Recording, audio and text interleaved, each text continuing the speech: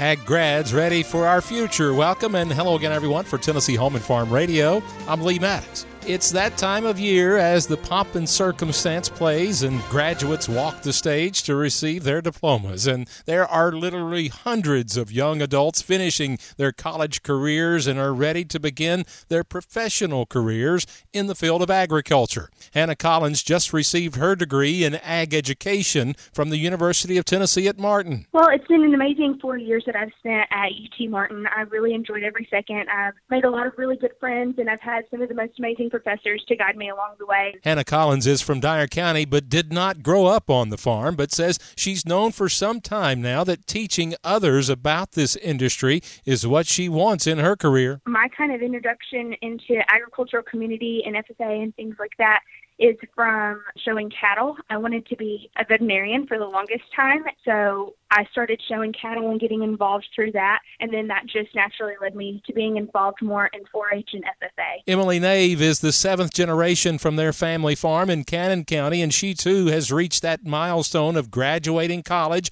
with a degree in animal science from UT Martin. I absolutely loved my time at UT Martin. I was able to not only gain the experience hands-on through classwork and through laboratories, but also gaining the mentorship of the faculty that UT Martin has is a skill that I have not seen at any other university, and just very blessed to get to work with professionals in the industry and make connections that are going to better me in the workforce. UT Martin had 146 undergraduates in agriculture to receive their degrees this spring, and graduates like Hannah Collins and Emily Nave are thankful for their time in Martin. It was just so much closure for the degree itself, but it also made it to where I had people to look back on whenever I do have a career, and I know that my college supports me now as an alumni. And for Tennessee Home and Farm Radio, I'm Lee Maddox.